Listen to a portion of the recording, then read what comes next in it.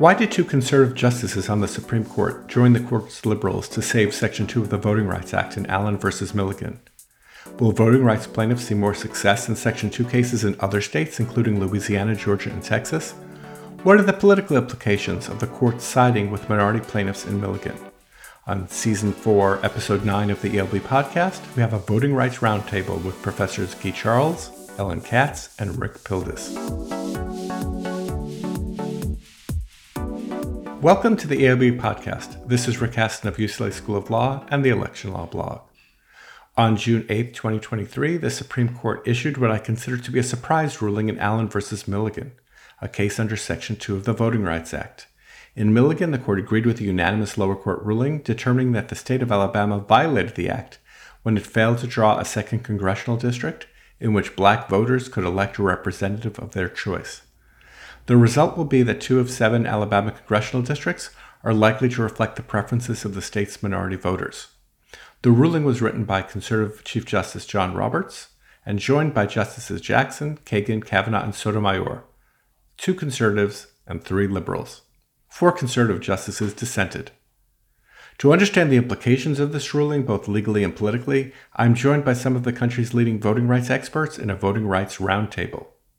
Guy Charles is the Charles J. Ogletree Jr. Professor of Law at Harvard Law School, where he also directs the Charles Hamilton Institute for Race and Justice. Ellen Katz is the Ralph W. Eigler Professor of Law at the University of Michigan Law School. And Rick Pildes is the Sudler Family Professor of Constitutional Law at NYU School of Law. Well, thank you all so much for coming on to talk about this show. We're recording it on Juneteenth. That seems like an appropriate day for it. And we're recording it before the end of the Supreme Court term. And so we don't really have a full picture of where the court's going to be with everything, including Moore versus Harper and the affirmative action cases. But I thought I would start by asking you, Guy, you had a post on the Election Law blog where you talked about how Chief Justice Roberts' opinion was kind of an ordinary application of Jingles Voting Rights Act jurisprudence and how that itself was extraordinary. So I thought if you could just expand on that a little bit and along the way, for those listeners who are not steeped in the details of the Voting Rights Act, what exactly did the court do here and why was it just an ordinary application of existing precedent? Well, I think we've come to expect in a lot of ways when the court is interpreting the Voting Rights Act, and Brnovich is a pretty good example, that we're either going to get a statutory interpretation that is not what we expected, that the court will add and narrow the statute, or we'll get a constitutional interpretation that undermines the statute, like Shelby County versus Holder. And a case in which the question is whether the state should have drawn a second majority minority district, as in Allen versus Milligan, and whether that's required by the court's major case in the area, the case of Thornburg versus Jingles, which essentially says, for all intents and purposes, if you have a minority population that is large enough, compact enough, that votes cohesively, and the majority votes against its interests and where there's racially polarized voting, right? So if you've got a group that is sufficiently large, that is sufficiently cohesive, that is compact, and the majority consistently defeats it at the polls and votes against its interests, where you have distinctive preferences, that you've met the statutory requirement to, at least as a preliminary matter, make the case that there is racially polarized voting. I mean, the case that you're entitled to a second or an additional district, unless you have to go through now another set of analyses, the totality of the circumstances. But there's a presumption. Okay, so in this particular case, the question was whether the statutory requirements of Thornburg versus Jingles would apply in a relatively straightforward way. That is, if you simply looked at what the court has done in the past, would you apply the statute in this case, and what would the ordinary finding be? And so for me, what struck me was that when you look at the opinion, it basically said, here's the legal standard. We're applying the legal standard in a straightforward way. Here's what the lower court did. We're going to respect its findings of fact, and we're going to apply the appropriate presumption to the lower court's findings of fact. Here are prior precedents. Here's the legislative history, and essentially did what, if you taught this class and then you gave this case to your students, they would basically go through the analysis and essentially that way. So without too much of any surprises in terms of the case and the precedent and its application. So that's what struck me as unusual, in the sense that our baseline expectations now have been either you're going to get a statutory interpretation that you did not expect that narrows a statute, or you're going to get a constitutional interpretation that fatally interprets part of the statute. And you didn't get that here. You basically got standard legal analysis. And on top of that, Guy, we also saw the court on the constitutional analysis coming out and saying, and by the way, Section 2 is constitutional. What do you make of that? Well, I'm not sure what to make of that. That's not something that I would take to the bank at this stage.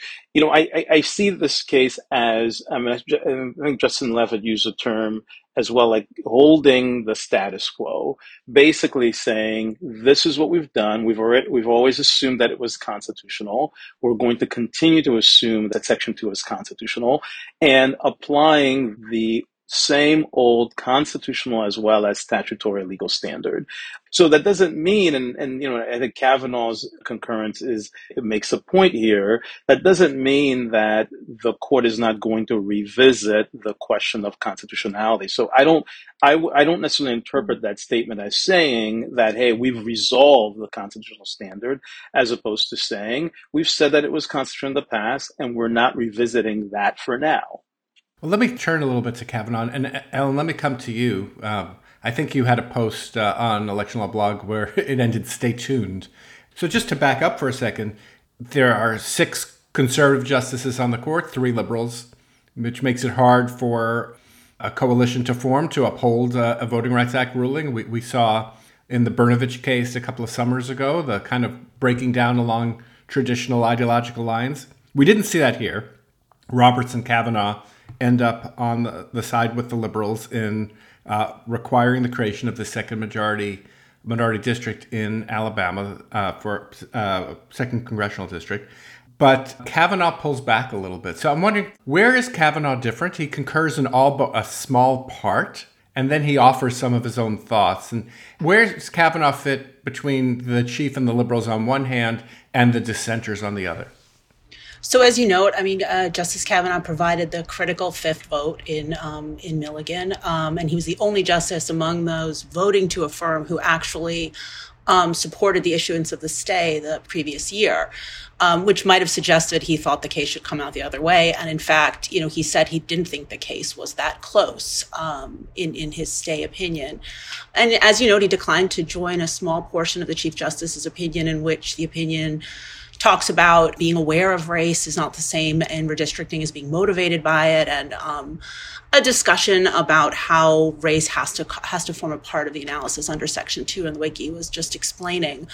Kavanaugh doesn't join that, and it's curious in that he joins everything else, and some of the propositions that the chief is making in this small section are necessary for the analysis that Justice Kavanaugh joins.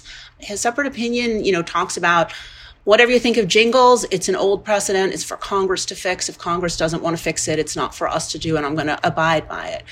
Guy just mentioned that the Section 2 analysis, if you were sort of to give the question to a class and how would they write or answer on a test, they would write it. It would look awfully like, a good answer would look awfully like the way the Chief Justice parses it. The constitutional question, and to which Justice Kavanaugh imposes a caveat that's quite significant, doesn't read that way. If you were to ask a con law class, is Section 2 of the Voting Rights Act constitutional? If you were, Alabama says, if you accept this interpretation that the lower court has, is the statute cannot be constitutional. And the answer you got from a student was the very short paragraph that the Chief Justice gives us.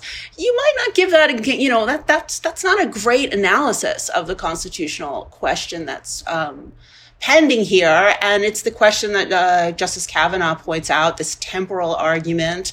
Sure, Section 2 might have been constitutional when adopted in 1982, but there's a lot of stuff that's happening since then. The City of Bernie cases, the tighter standard for congressional action, the need for a tighter fit between findings and the remedy, and so on and so forth.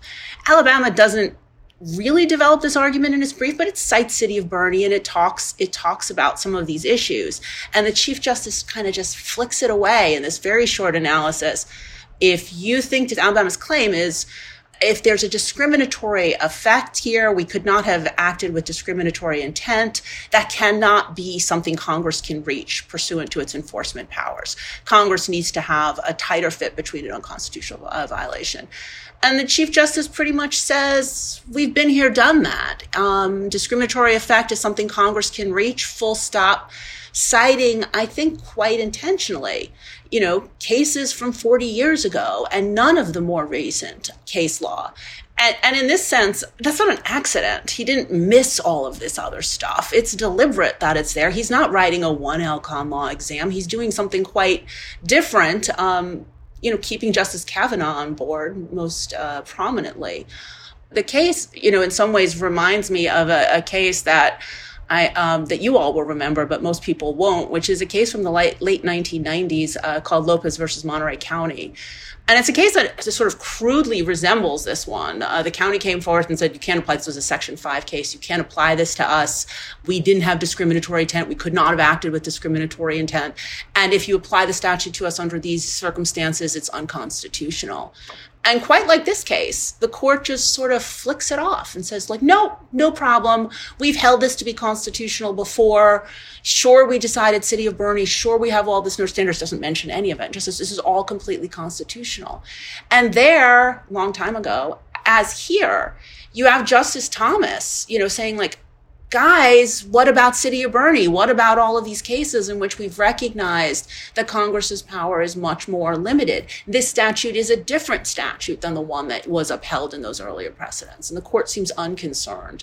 So, I think it's right. It's a stay tuned. It's a wait and see. They're leaving space for another argument, but they're not resolving it here. Yeah, I was really shocked by the fact that Roberts doesn't even cite Shelby County, a case which raises the constitutional questions, and that does seem to be quite deliberate.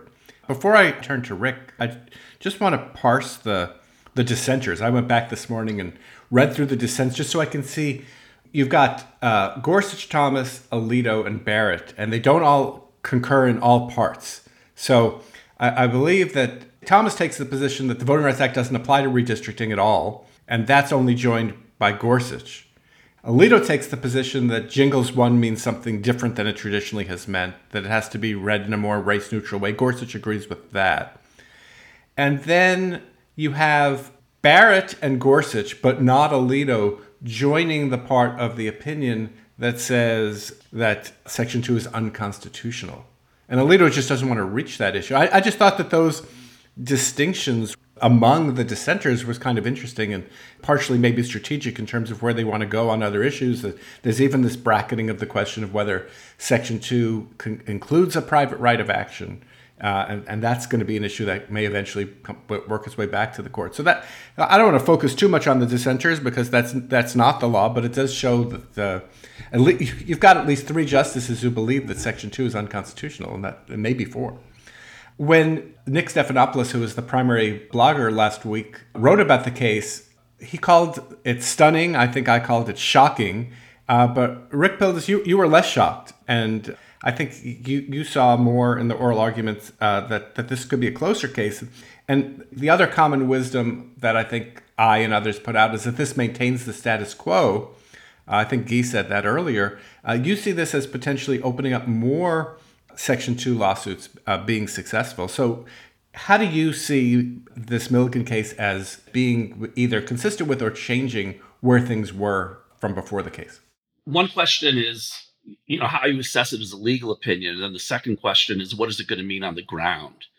And in my view, even though, as Guy says, it largely affirms the legal status quo, I think as a practical matter, it's going to be a lot more consequential than many people, I think, initially believe. That's for a variety of reasons. But just to give you one specific example, in the 2010 round of redistricting, there was no successful Section 2 lawsuit with respect to congressional districts. I think it's highly likely that at a minimum, we're going to have 3 successful Section 2 lawsuits now. This one from Alabama when it gets resolved on remand, the case from Georgia, the case from Louisiana. And so just right off the bat, it's very plausible that there will be 3 new VRA districts required in the South. In addition, there certainly are congressional districts. Congressional districts, right? Just to be congressional districts, correct.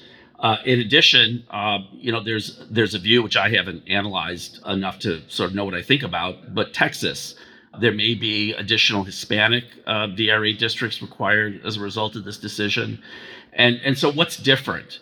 What's different is that a variety of things have changed over the last decade. Number one, there's much greater technological kind of sophistication available to search out potential VRA districts. This was done in the past, by people who knew what they were doing, and they could kind of do their best to try to figure out where additional reasonably compact majority minority districts could be created. But now these computer algorithms, which were used by some of the plaintiffs in this case, allow the plaintiffs, potential plaintiffs, to instruct a computer to see if you can find an additional 50.1% majority minority district that is consistent with the state's general redistricting requirements in terms of trying to keep towns and counties and cities intact and being reasonably compact. It becomes easier to search out those districts, number one. Number two, Black politicians have come to accept, many incumbent politicians have come to accept that they can be safe in their seats while giving up some minority voters. In the past, I remember being involved in these debates going back into the 1990s when, number one, politicians, like all politicians, want to be in incredibly safe seats. But there was also not a lot of acceptance of the idea that you could be diminishing the opportunity to influence elections in other districts or maybe even create another VRA district if you would draw down Black populations from levels that were actually not necessary to ensure a reasonable opportunity to elect in those existing districts. So that's changed. In addition, we do have more experts involved, willing to come to the table in this decade than we had in the past. These cases are very time-consuming, they're expensive, they require a lot of expertise, and so having more first-rate social scientists who are able to do this kind of work, I think, helps. And then in addition, there's been a tremendous inflow of financial resources to various voting organizations, private law firms, that litigate these cases. So the resources are available, the expertise is available, the technology has changed. We already know that we're going to see more significant effects from Section 2 litigation even before this decision than in the past, because these cases, looked pretty good in terms of traditional VRA litigation even before Milligan. Then on top of it, the decision is going to be significant atmospherically in the lower courts. This opinion, apart from affirming the status quo, this opinion could have been written with begrudging kind of language. There could have been qualifications or little seeds planted for potential other challenges to the VRA. As I've said in a phrase Chief Justice Roberts probably doesn't like, but I've said, this opinion could have been written by Justice Brennan, the author of Jingles. There's not a single begrudging line in here. There's not a single qualification in here. So I think lower courts are going to get the message that, continue to apply Section 2 the way it's been defined by Jingles. And that's going to make lower court judges more comfortable in just going ahead and straightforwardly applying that framework. What's all the more remarkable for those who haven't studied John Roberts' history, and he gives the history of the debate over the 1982 amendments that lead to the current Section 2, is that John Roberts was working for the Attorney General, working against the broad reading of Section 2 that Congress was considering, and the Dole Compromise, which says no proportionality, is the one that's where Congress lands, and Roberts was instrumental in that. He has some line. The Attorney General also objected, which What he means is I also objected. So I thought that, for Roberts, especially Roberts, to write this, channeling Justice Brennan, or channeling Justice Kagan's dissent in Brnovich, like the South is still a problem. Very different than the John Roberts we had even a few years ago in Shelby County, who does have that enough has changed that we don't need these kind of race-based remedies anymore. Guy. Yeah, just to support a point that Rick was making, if I had read the opinion and didn't know who its author was, I would have guessed that it was a Kagan opinion and not a Roberts opinion.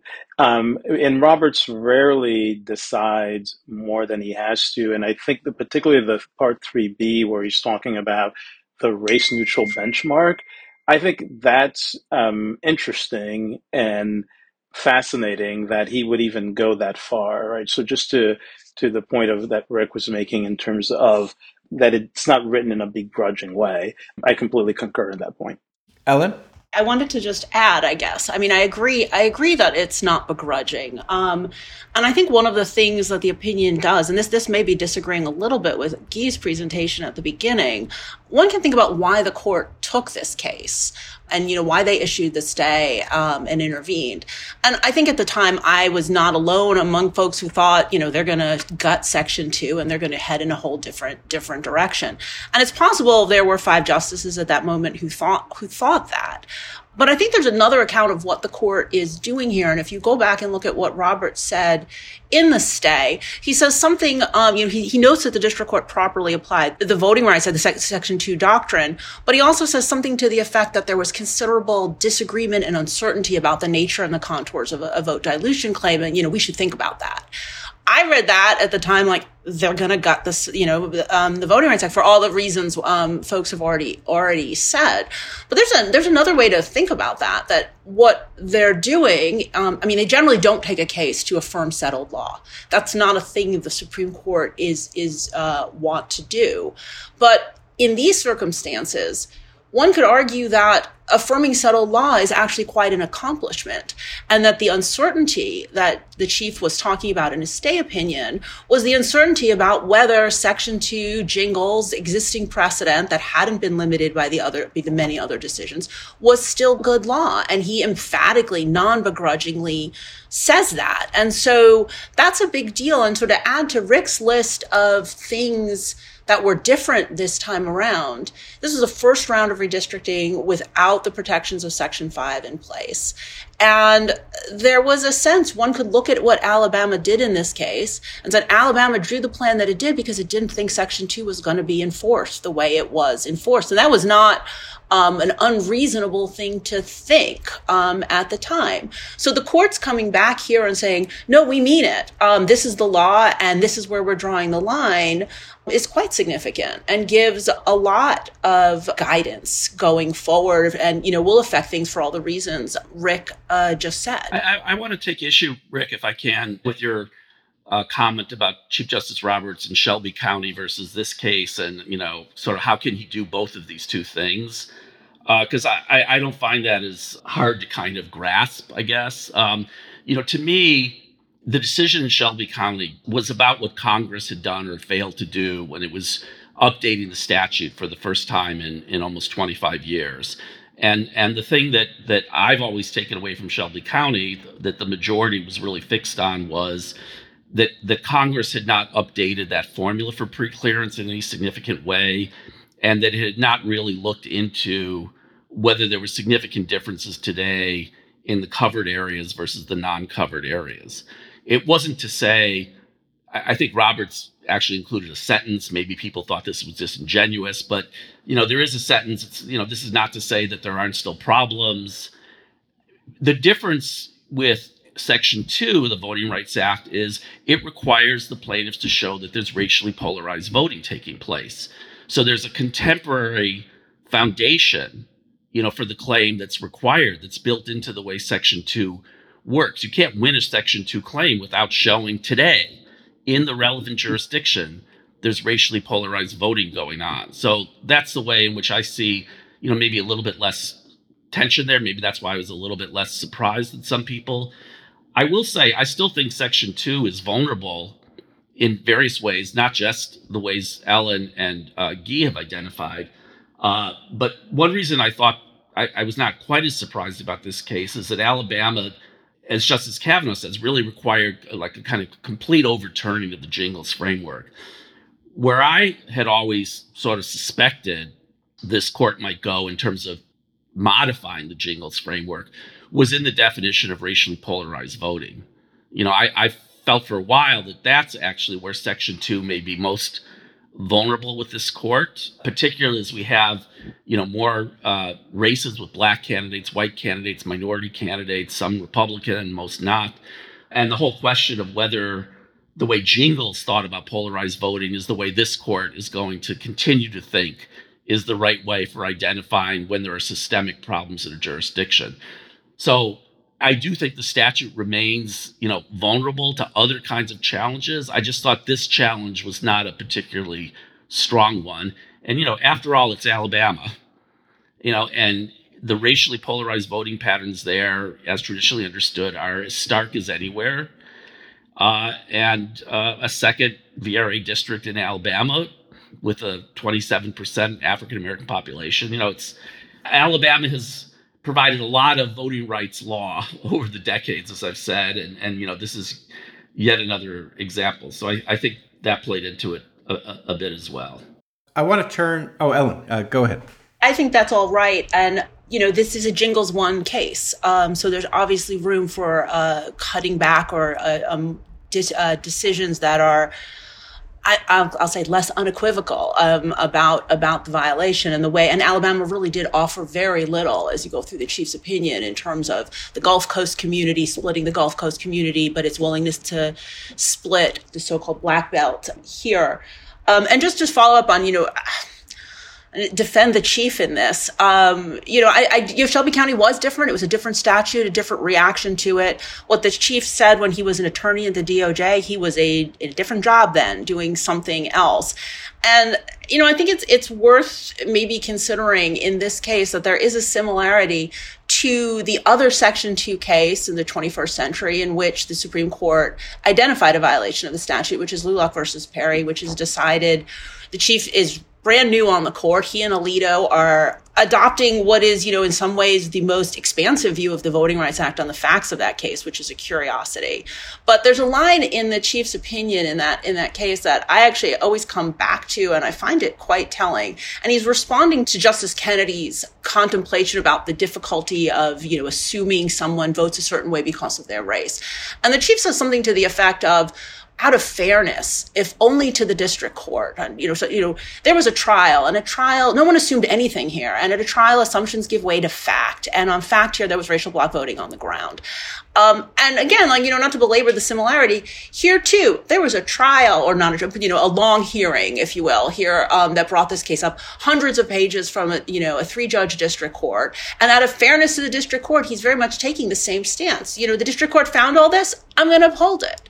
And there's a similarity there that allows for us to distinguish what he said in Shelby County, as unhappy as I was, and, many people were at the time with that ruling. This is different in many respects. Actually, also to comment, if I can comment on that case for a second, because that's the case in which Roberts issued that famous line or infamous line, this is a sordid business, this divvying us up by race. And I myself had actually forgotten for a while that he said that in the context of upholding Jingles, in the context of taking, as Ellen said, a more expansive view of Jingles than Justice Kennedy for the court took. He could easily have joined Justice Kennedy and cut back on Jingles in that way. So even when he's telling you how much he dislikes this regime, going back to what Rick said about, his role in the DOJ, here he is saying, look, that's Jingles. I'm applying it. I may not like it. I'm telling you what I think. So I thought that was kind of, and I thought it was interesting. I myself had forgotten that was the context in which he wrote that line. I want to focus more on John Roberts, the politician, and I'm going to come to Guy first on the politics of all of this. This is not the first case where it's plausible, at least, to tell a story of Roberts making a decision to preserve the institutional legitimacy of the court. I'm thinking, for example, of the Namudno case, where this is the case, the precursor to Shelby County, a Section 5 case, where the court, in order to punt the question, to give Congress one more chance to fix Section 5 of the Voting Rights Act, to make it constitutional under the majority's view, he engages in an act of statutory interpretation that is completely indefensible in saying that this utility district in Texas gets the chance to bail out of the statute. And it kind of reminds me of some of the things he did in some of the Obamacare cases. What do you think of the theory, Guy, that what explains Roberts' embrace and ordinariness of interpretation here has more to do with Harlan Crow and Dobbs, that is, has to do with ethical concerns about what the Supreme Court justices are doing, and the fact that the court is becoming more controversial as it's overturning precedents like the abortion case, that's a better explainer than, as Ellen said, deference to the factual findings of a three-judge court? Look, it's obviously hard to know. On the one hand, Rick and Ellen were both talking about the expressive message of this case, so the lower courts. So you had a set of, what was interesting about Alabama's argument at first is they basically thought that, hey, we just have to get up there and we're going to win. This court is going to go with us because it's pretty clear you have a 6-3 majority. Of course we're going to win. And the message that you were seeing from some of the lower courts is push the envelope as far as possible. So on the one hand, you could say, look, what the court did here is that it sent a message to litigants as well as to lower courts. Hey, you can't simply assume that because there's a conservative majority here that you're going to be able to push the envelope and we're just going to ratify everything that you throw at us and we'll make it work. So you might view this as holding the line, thinking about the legitimacy question. It's interesting how much of Roberts' opinion is engaging specifically with Thomas. It's also interesting when you read Alito's dissent. For Alito, it's a straightforward path to narrowing Section 2. That is not crazy. Right? Sort of like here's how I would do it. I wouldn't overturn it. I would simply narrow it.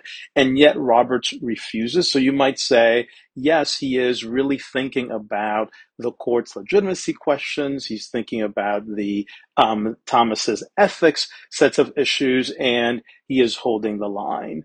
Now, you brought up the Mudno. Fernita has said that, look, she doesn't think that this case is the Mudno.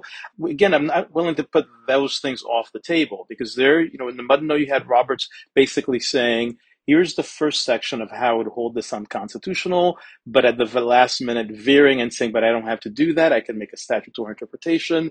And then just a few years later, he strikes it down on Shelby County. So if it is the political decision that we think that that's a right explanation, then it certainly makes the case that the constitutional question is not off the table. On the other hand, if it's Roberts being pragmatic and saying, look, I'm not so worried about Section 2. There aren't going to be that many Section 2 claims. It's fascinating that this is a case in which he says something to the effect of, hey, there are few Section 2 cases that win. Therefore, that's an argument in favor of maintaining the status quo. If you hearken back to the political gerrymandering cases in which the argument was there are few political gerrymandering cases that win, that's an argument for undermining, right, removing ourselves from that process, right? So here the argument wins, there the argument loses. So it could be pragmatic, it could be institutional. It could also be that the procedural posture of the case. Right. So there are many reasons that are on the table. I don't think we can right now rule out any single one of them. And I do think that, again, we're talking now, today that we're recording is June 19th. We don't have the rest of the rulings from the court. Affirmative action in education is hanging over this case. And, my first reaction, as I wrote in the Times, was, maybe this is a way to show that minority plaintiffs don't always lose before this court. And then you got the Burkine case involving the Indian Child Welfare Act, 7-2 opinion written by Justice Barrett, kind of affirming tribal sovereignty. I mean, I so far have found this term to be pretty interesting and surprising. Rick. Yeah, just on your question about how the larger issues with the court, since Dobbs and Brune, the gun control case and other things might or might not have affected this case. I wouldn't focus on Chief Justice Roberts. I would focus on Justice Kavanaugh for that question.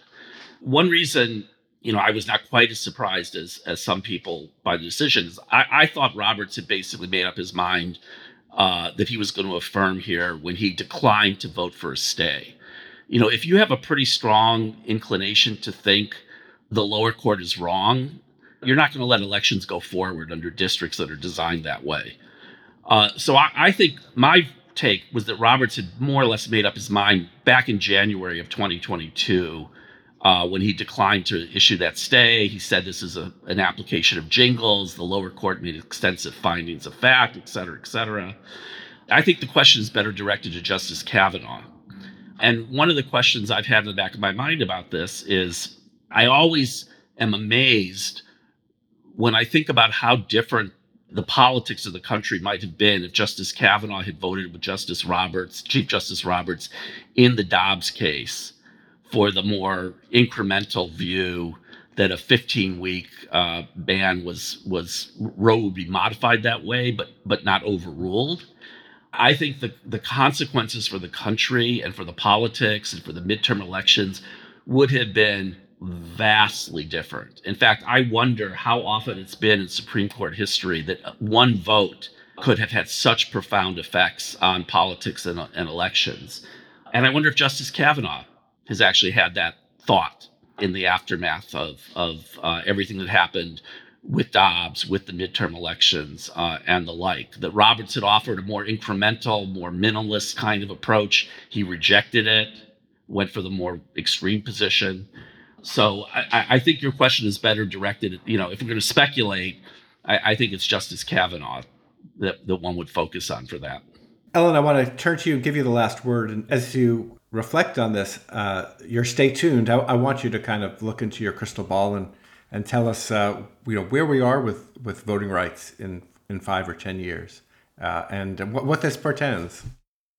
Yeah, that's a big question. I did want to just pick up on a few things that both Rick and Guy said, which may or may not be fully responsive to your question. And, I think, the Chief Justice can't help but be concerned about the institutional role of the court when he's writing decisions. But this case, in contrast to some of the ones we've seen where he seems to be trying to navigate a more modest, whether it's in Dobbs, whether it's in Obamacare, whether it's, a sort of more limited role for the court, here, he doesn't have to engage in a strange interpretation of statutory law. He's not doing anything that's indefensible, if you will. And to say that the Chief Justice sounds like Justice Brennan is a curiosity, given some of the other things that he has said in previous cases. And you can say he has changed his views in this case. But, you can still come back, and I think Rick is right about this. The lower court ruling wasn't close. The lower court didn't call it that way, and the Chief Justice didn't view it that way. And Alabama made this easy for him in many ways. And this, I think, ties to Guy's point about the number of cases going down. There's a few cases. Why are there a few cases? In the first years after Section 2 is amended, there are lots of cases, and plaintiffs are winning lots of actions. And, beyond what they're actually winning and what we see in the record, there are all these settlements, because there's all this low-hanging fruit, if you will, that the statute's going after, and it gets cleared out. And I think we can look at what's happening here in some ways as it's kind of growing back. And part of that is because of Section 5 not being there, and not entirely, but sort of. And here the court is coming in and saying, no, we're going to keep enforcing this, at least in its traditional applications. And maybe this is a response to your question now, Rick. I'm not totally sure, but that does suggest it's not going to go that far when we have future cases that are not so clear cut, that are not Jingles 1, where there's a decline in racial bloc voting, but maybe still a need for an application of the statute, at least on the view of some. The court might be like, no, that's not what we're talking about. That's not what we had in mind. But here, where Alabama comes in on these facts, with these arguments, with this district court ruling, I'm not sure that the Chief Justice had to struggle very much to say, no, I'm going to uphold the statute here as it applies. Well, we'll have to leave it there. It's been a great discussion. I've learned a lot. Guy Charles, Ellen Katz, Rick Pildes, thank you so much for coming on to the ELB Podcast. Pleasure. Thank you. Thank you. The ELB Podcast is produced with the assistance of the UCLA School of Law, but I'm solely responsible for its content. The producer of the ELB Podcast is Melody Rowell. The theme music for the ELB Podcast is the composition Jazz by the band Beat FN, used under Creative Commons license. I'm Rick Hasson. Please join us again next time.